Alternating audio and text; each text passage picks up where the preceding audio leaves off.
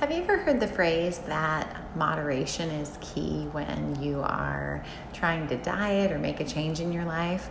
Well, I was recently at the pharmacist and learned that a prescription filled for a 30-day supply would be free versus a 90-day supply.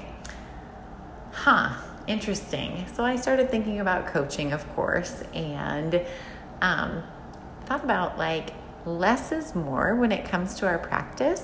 And so this episode is devoted to thinking about how a prescription for our teaching partners' success might come in moderation.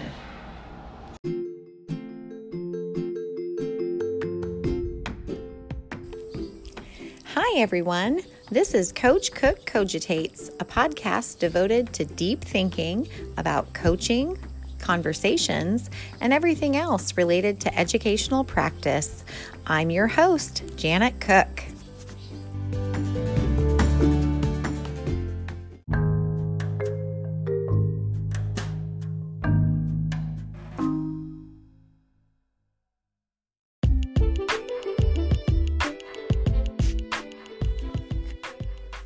I'm sure you've heard the phrase, a picture is worth 1,000 words. So one of the models that I have recently used with one of my coaching partners is a still image. I took a photograph of her students while they were at the carpet during some guided writing and shared writing time. And I asked her a simple question, what do you notice? And then using her responses was able to craft a conversation of growth around it. So why did I choose this approach and why is it effective? I'll share a little bit more.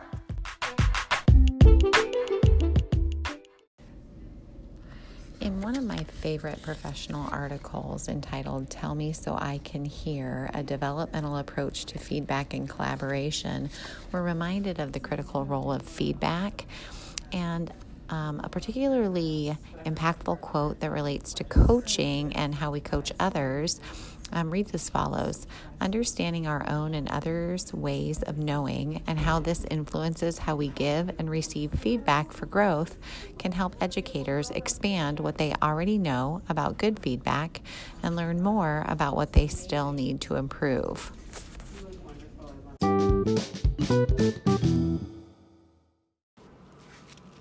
I'm a firm believer that feedback is critical for growth. And so as I engage in my practice with coaching partners, I always begin by asking what's helpful, what form of feedback might be appropriate. Some teachers prefer written feedback. Others appreciate those verbals, like that picture that I paired with a coaching conversation that I described earlier in the episode. So always getting that perspective and input, I think, is critical to the work that we do. In addition, I would urge you to think about, is my feedback that I'm providing clear to my teaching partner? Is it helpful? Is it succinct?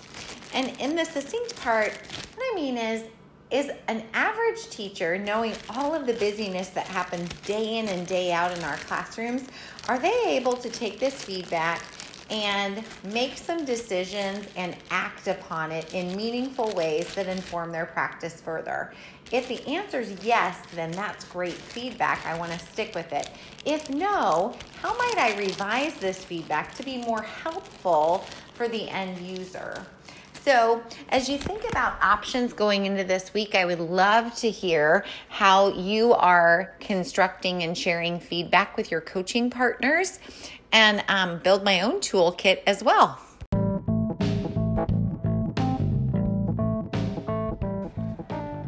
So as we wrap up today and think about feedback and its role in the coaching process and recognize the models that we've explored so far, I'm pushing you to consider thinking about using still images as a form of feedback. There's always a variety of ways that we can provide written feedback. And remember that our craft and practice really is about the conversation. So it's what happens as a result of taking in that information that's been gathered and how that can impact and support the students that we serve. So I trust you'll all have a great week. Again, you can always find me on Instagram or Twitter to share your coaching practice successes and challenges, and always offer some recommendations for future episodes. I look forward to hearing from you. Have a great week.